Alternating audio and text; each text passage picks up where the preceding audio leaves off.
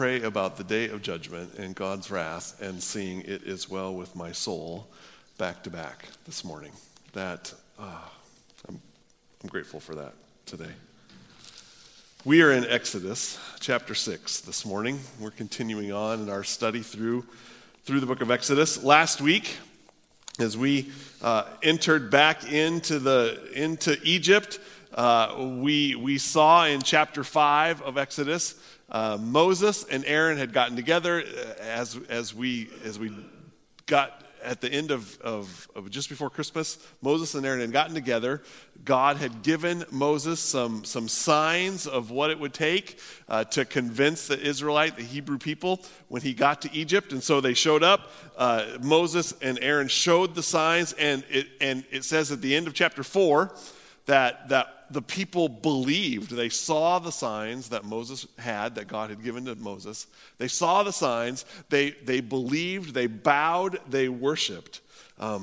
It seemed like everything was coming together. Moses and Aaron were going to go. They were going to enter into Egypt. They were going to come before Pharaoh. They were going to present the requests that God had given to them to release the people so that they could go and worship. Everything had come together.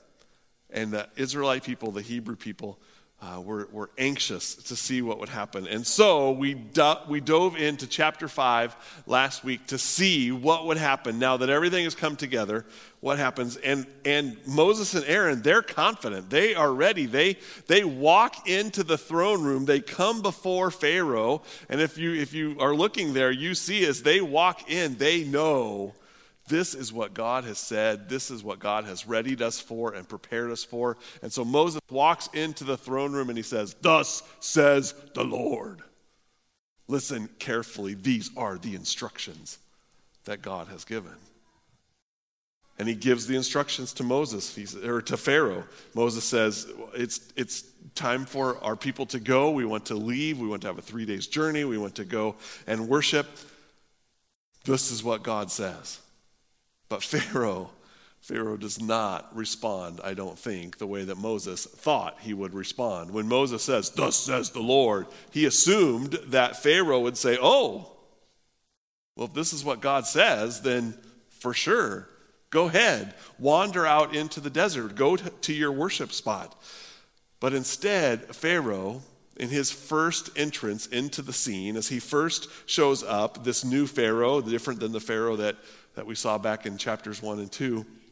This new Pharaoh here in Exodus chapter 5, his first line is, "Who is the Lord that I should obey him?" Moses enters with, "Thus says the Lord," and Pharaoh says, "Who is this guy? Who is this Lord that I should obey him?" And that's really a question all the way through chapter 5 that we looked at last week. Several groups of people ask that same question. Who is this Lord that I should obey him? Pharaoh asks it. The Israelite people ask it. Moses himself, at the end of the chapter, he asks it as well.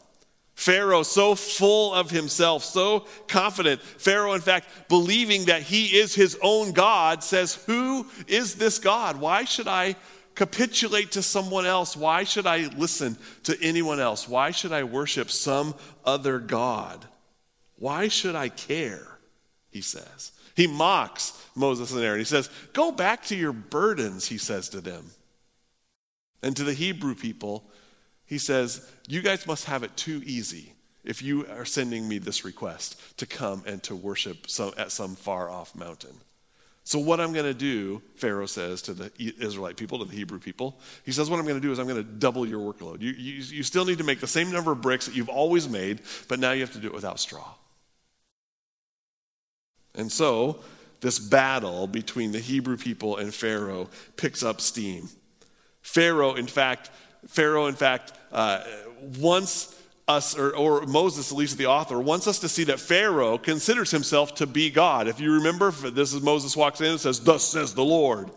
And Pharaoh, when he gives his instruction to the Hebrew people, he says, "Thus says Pharaoh. You no longer have any straw to build your bricks. Now you have to do it all on your own. You have to gather your straw on your own." And we talked last week about how we shouldn't be surprised by that. Pharaoh is doing what all of us do at times when we want our own way, when we puff ourselves up, when we put ourselves in the seat of God, thinking that we are our own God. We oftentimes put ourselves in that place. But it wasn't just Pharaoh that asked, "Who is this Lord that I should obey him?" The Hebrews asked the same thing. As things begin to get harder for them, they were completely disillusioned. In fact, I said last week, I think they went into it, the people believed, they bowed, they worshiped. That's the end of chapter 4. I think they went into it thinking things are about to get better. Things are about to get easier. Things are about to get brighter.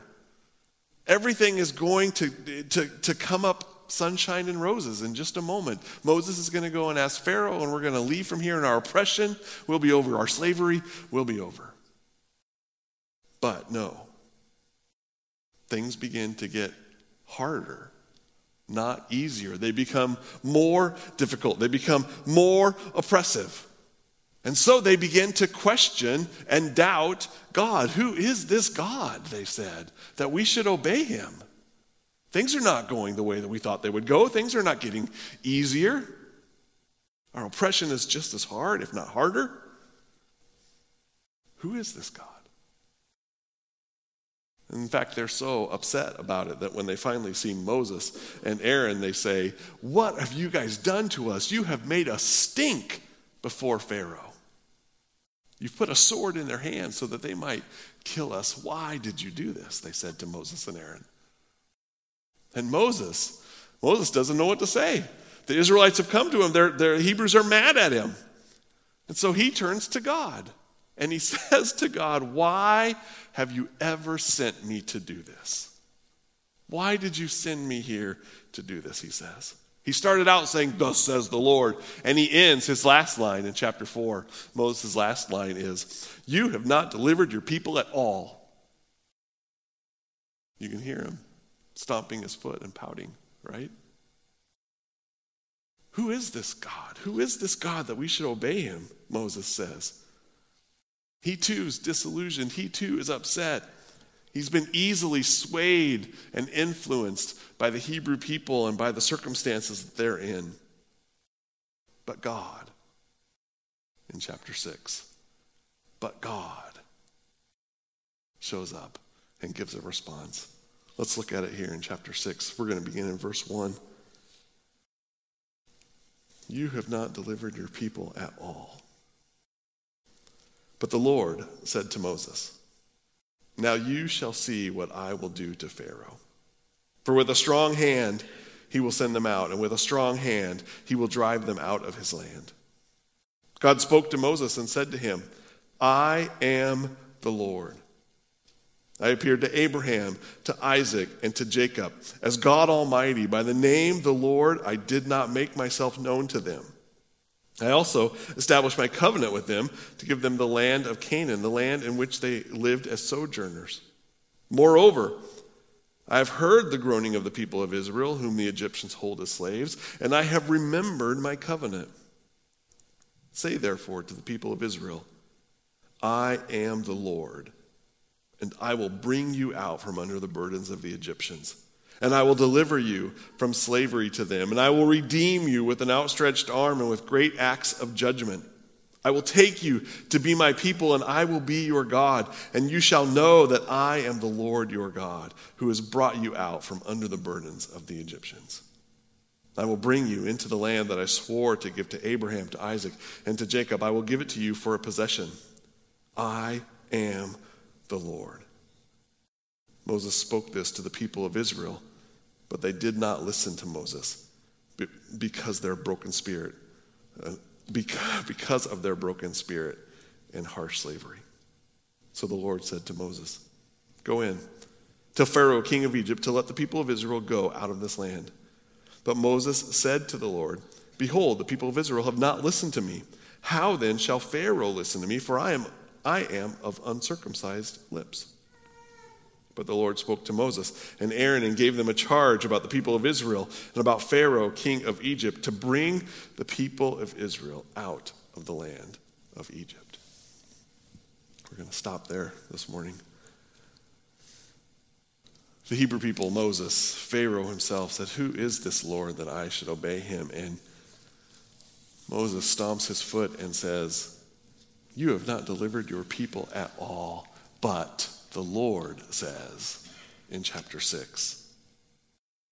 And he starts, as he responds there in verse 1 of chapter 6, says, the Lord says to Moses, and the very first word that he says, I think should be like italicized and underlined and all caps in your Bible. It's not, but I think that's how it should be.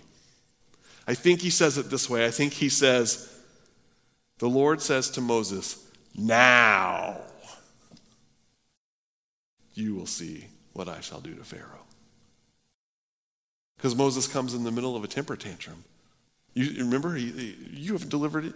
Well, why did you even send me, God? You see these Israelite people, they think that I have made them a stink. They're working harder. Pharaoh is so confident and full of himself. Pharaoh believes that he is the God, thus says Pharaoh. Moses is stomping his feet and throwing this temper tantrum. And he says, God, do you see how bad it is now? The people are working harder. The circumstances are so much worse than when I first showed up. When you first gave me this call, when we were back in the desert and the burning bush came and you told me to do all of these things, everything is worse now than it was then. And God says, now you're going to see. We don't always like hearing now. But God's timing is always perfect. Our cries, our prayers to God, they so often are, when, God, are you going to do this? How long do we have to go through this? My timing would have it be so much different, we say to God. And God responds, now. I know things have gotten bad, but now you shall see what I'm going to do. At just the right time, in the perfect moment, God sovereignly orchestrates all things together, and he does that here in Exodus chapter 6. God's response, now you're going to see what I will do. And then he begins in verse 2 by saying, I am the Lord. Remember, he's responding to the question Pharaoh asked at the very beginning. Who is this God that I should obey him?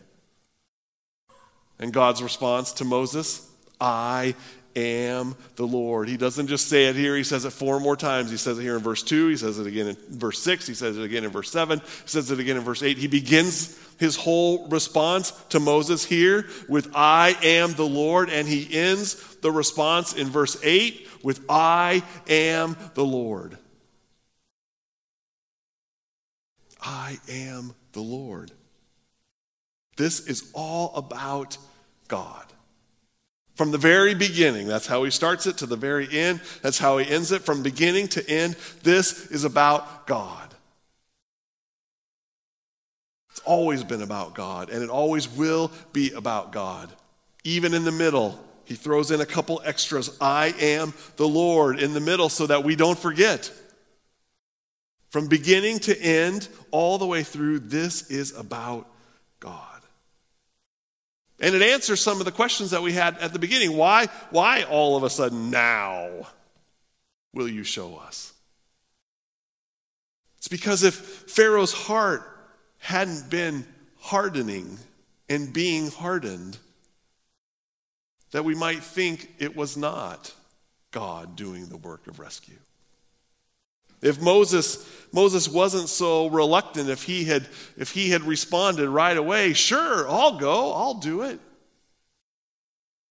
we might question whether or not it was really God at work instead of Moses. If Moses walked in with strong leadership capability and didn't have some kind of anxiousness about it or a stutter in his lips, we might think it was Moses that had accomplished it. If the work hadn't gotten harder, we might think it was because they didn't need the Israelites to be their servants and slaves any longer.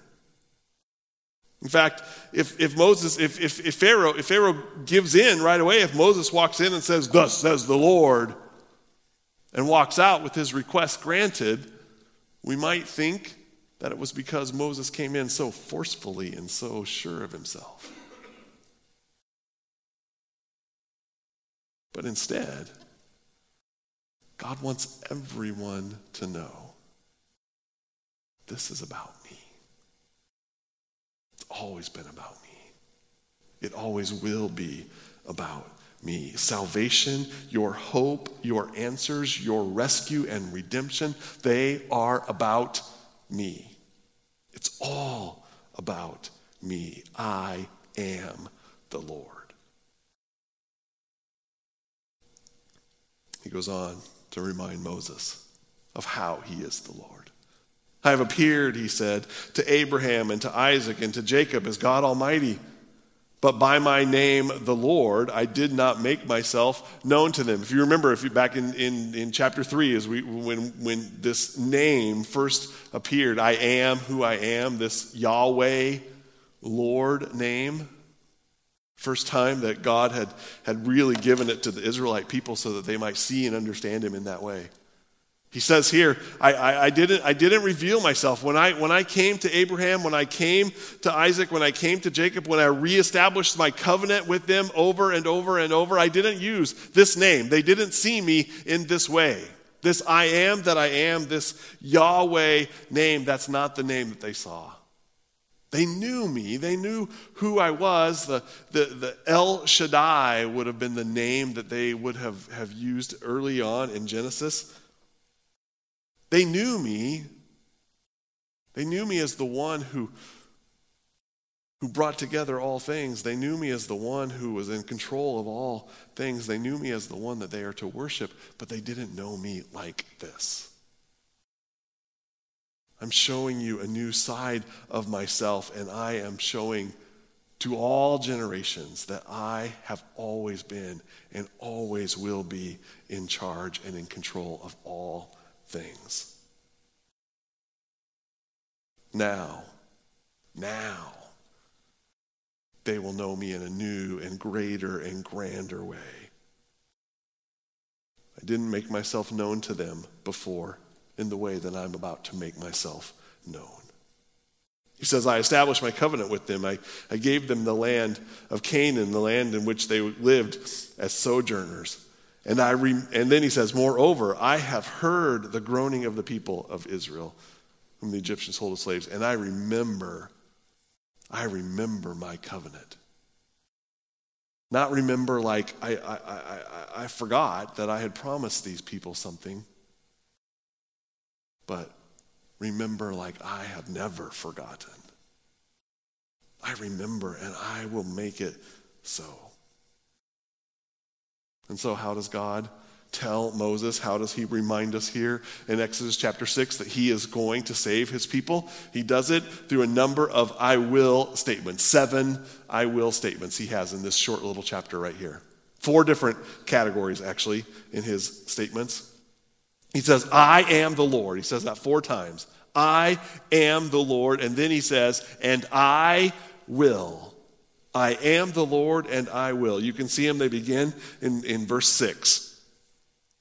Say therefore to the people of Israel, God says to Moses, say then to the people of Israel, I am the Lord, and I will bring you out from under the burdens of the Egyptians, and I will deliver you from slavery to them. I will bring you out, and I will deliver you. God makes sure that Moses sees first and foremost that this message that he is bringing, this plan that God has, is a plan of rescue and freedom. It's a plan of rescue and liberation. He says, I see, God says to Moses, I see that your most immediate need, the thing that you need more than anything else, is rescue out of oppression and slavery. You have this burden that's been put on you from the Egyptians, and I will deliver you out of slavery from them. Not because of anything that you have done, not because of anything that you have earned on your own, not even through any kind of work that you are about to do. I will rescue you, I will bring you out, I will deliver you by grace, through faith as you trust and rest in me.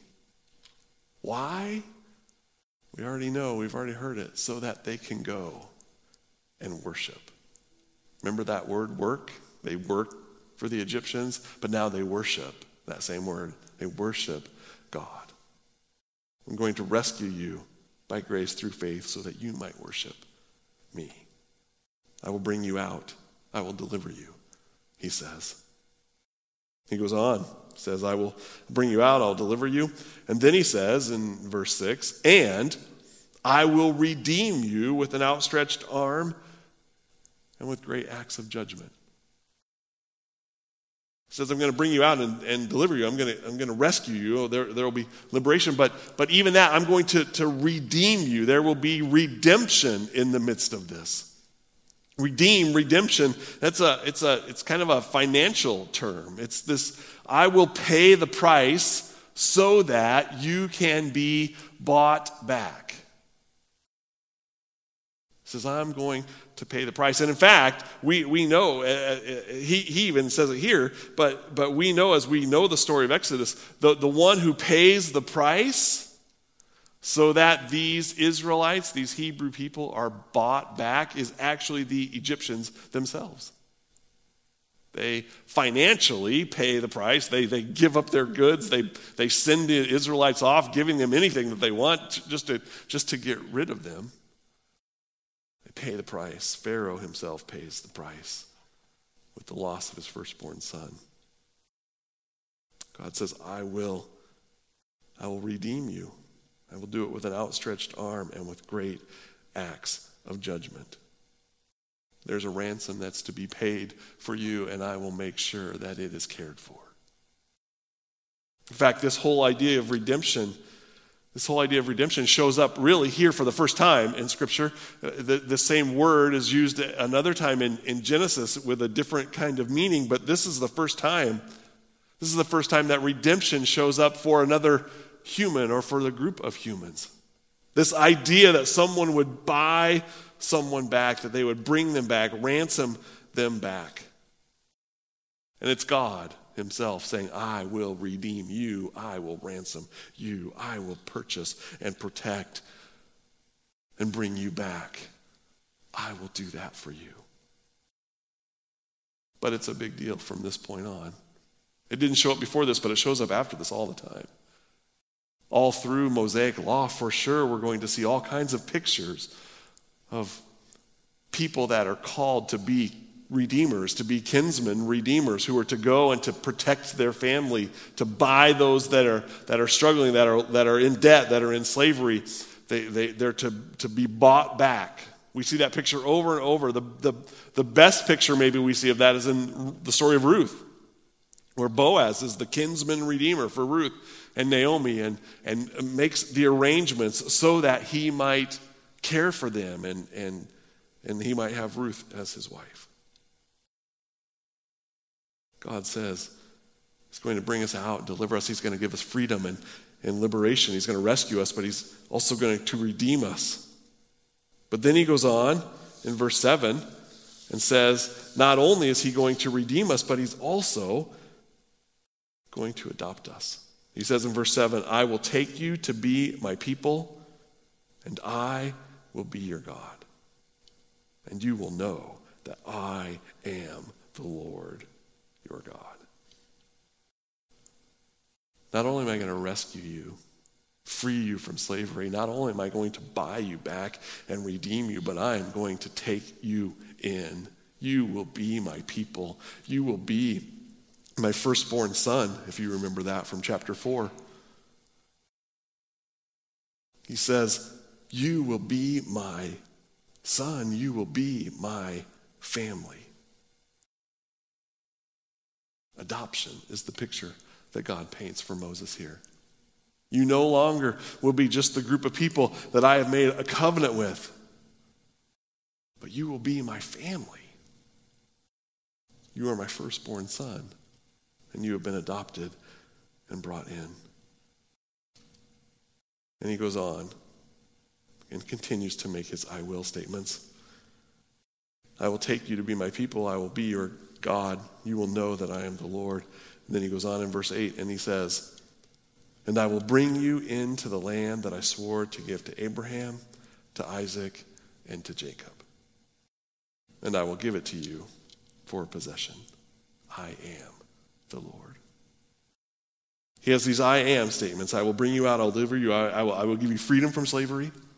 I will redeem you and buy you back. I will take you to be my people, and I will be your God. You will be my firstborn son. And then lastly, and then I have for you, I will bring you to the land. I will give it to you. There's this idea of an inheritance that I will pass on to you. You will take possession of it. The covenant has always been about, this covenant that God had made with Abraham has always not only been about a people. If you remember that covenant that came in Genesis chapter 12, where God says to Abraham, your descendants will be as great as the stars in the sky, or as many as the sand on the seashore. Your descendants will be great. It was about people, but it was also about land. This land that I will show you, this land that you will wander to, that land will be your land, he says. And here he reaffirms that covenant. Not only am I going to rescue you, not only am I going to bring you out, not only am I going to make you my people and purchase you and buy you back, but he says, I'm going to give you an inheritance, the inheritance that I have always promised, the inheritance that you will know now. This promised land that I have always promised to you, I will give you, I will bring you to that land, and I will give you the inheritance. God makes these promises through Moses. He wants Pharaoh to know these things. He wants the Israelites to know these things. I'm going to bring you out, rescue you, redeem you, ransom you, adopt you into my family.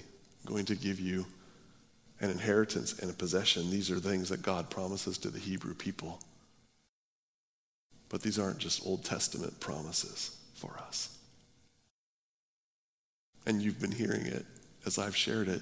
You know it as I've shared it, because it's not just God to the Israelites that says, I will free you from oppression and slavery. But the New Testament has that same promise.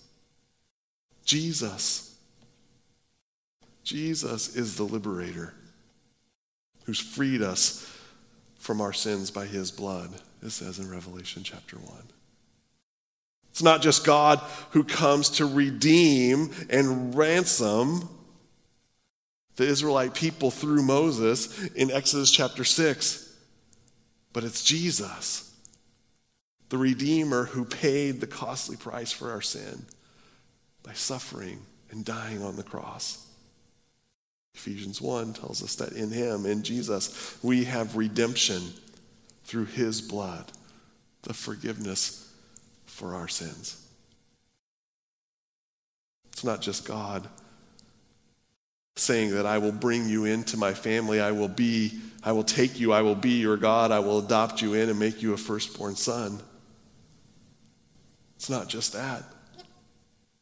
But John tells us, look how great a love the Father has given to us, that we should be called God's children.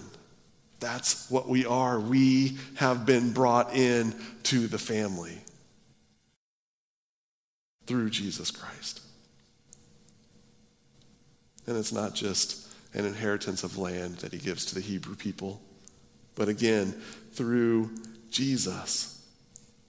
At the end of the days, Jesus brings us to an inheritance that can never perish or spoil or fade, kept in heaven for us, 1 Peter says. Jesus has accomplished these things for us. Jesus turns these I wills of Exodus chapter 6, these I wills that God gives in Exodus chapter 6, Jesus turns in the New Testament to it is finished. God says, I will do these things. The I wills of salvation that happen here in Exodus 6 in the New Testament becomes it is finished.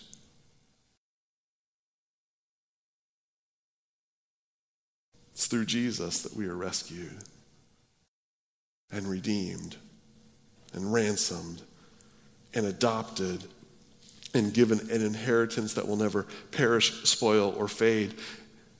It's through Jesus that we are given those things by grace, through faith, so that we might worship. Exactly like the Hebrew people. Jesus makes a way for us through the finished work on the cross, completing what God promises here in Exodus chapter 6. Pharaoh cries out, who is this God that I should obey him? And God responds, I am the Lord, and I will do these things. I will save my people in exactly the way and the time that I had always planned. And so, in our minds, the response that we manufacture is, God has said, 7 I wills, 4 times he has said, I am the Lord. And so the people bow their heads and worship again, right? No, verse 9. That's not what happens at all. Moses spoke thus to the people of Israel, telling them these things. I am the Lord, I will do these things. But in verse 9 it says, Moses speaks these things to the people of Israel, but they did not listen to Moses because of their broken spirit and harsh slavery. They didn't listen because of their broken spirit and harsh slavery. The I wills that God gives us here are met with the I don't cares of the Hebrews.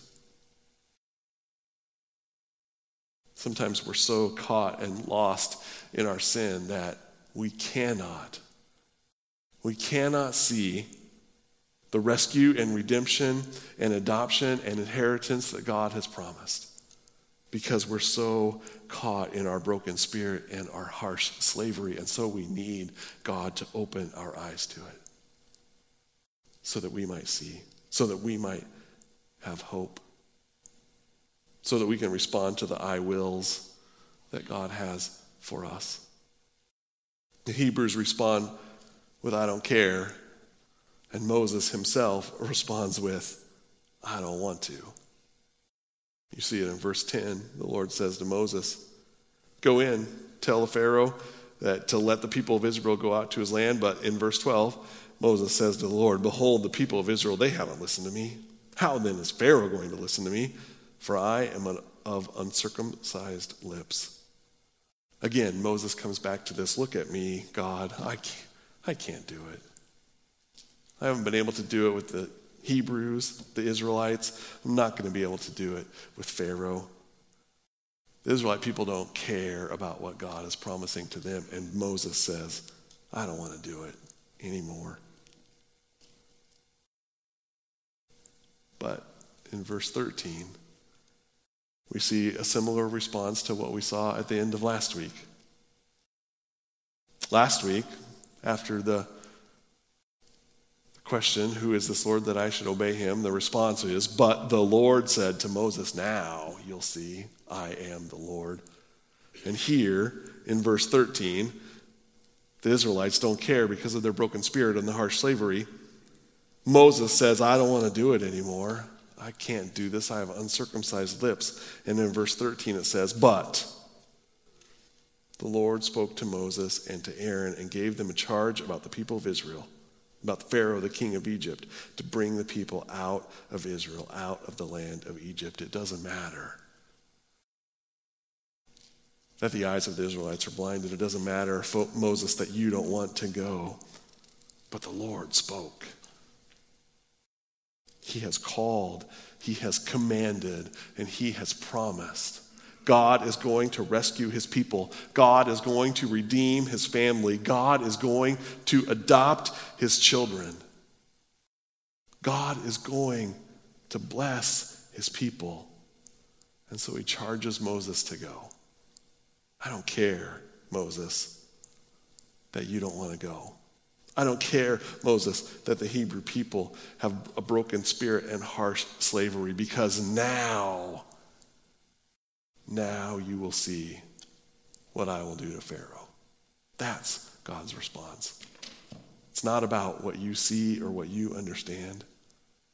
It's all about me from beginning to end. The worship team's going to come, and we're going to continue to worship this morning. Now you shall see what I will do to Pharaoh. May we all have eyes that look to him, hearts that rest there, minds that understand, so that we might see the hope that comes through Christ. Stand with me this morning as we worship together.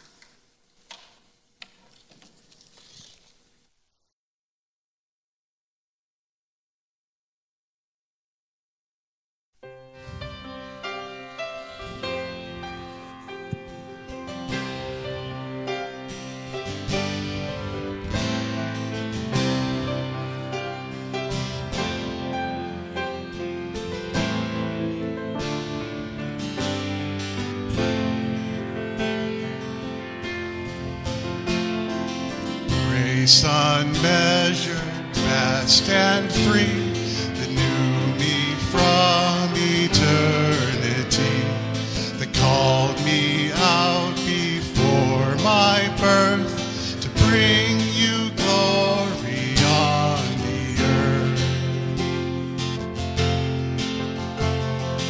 Grace amazing, pure and deep, that saw me in my misery, that took my curse and owned my blame, so I could bear your righteous name. Grace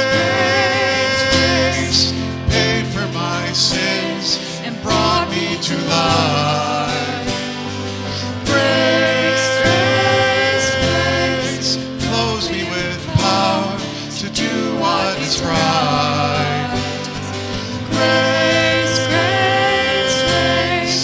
leads me to heaven, where I'll see your face and never cease to thank you for your grace.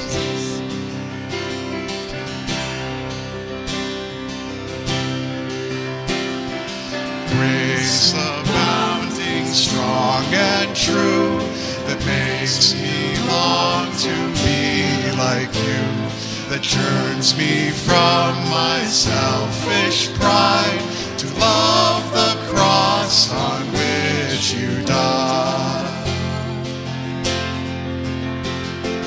Grace unending all my days, you give me strength to run this race. And when my years on earth are through, the praise will all belong to you. Grace paid for my sins and brought me to life. Grace clothes me with power to do what is right. Grace leads me to heaven, where I'll see your face and never cease to thank you for your grace. Grace paid for my sins and brought me to life. Clothes me with power to do what is right. Grace leads me to heaven, where I'll see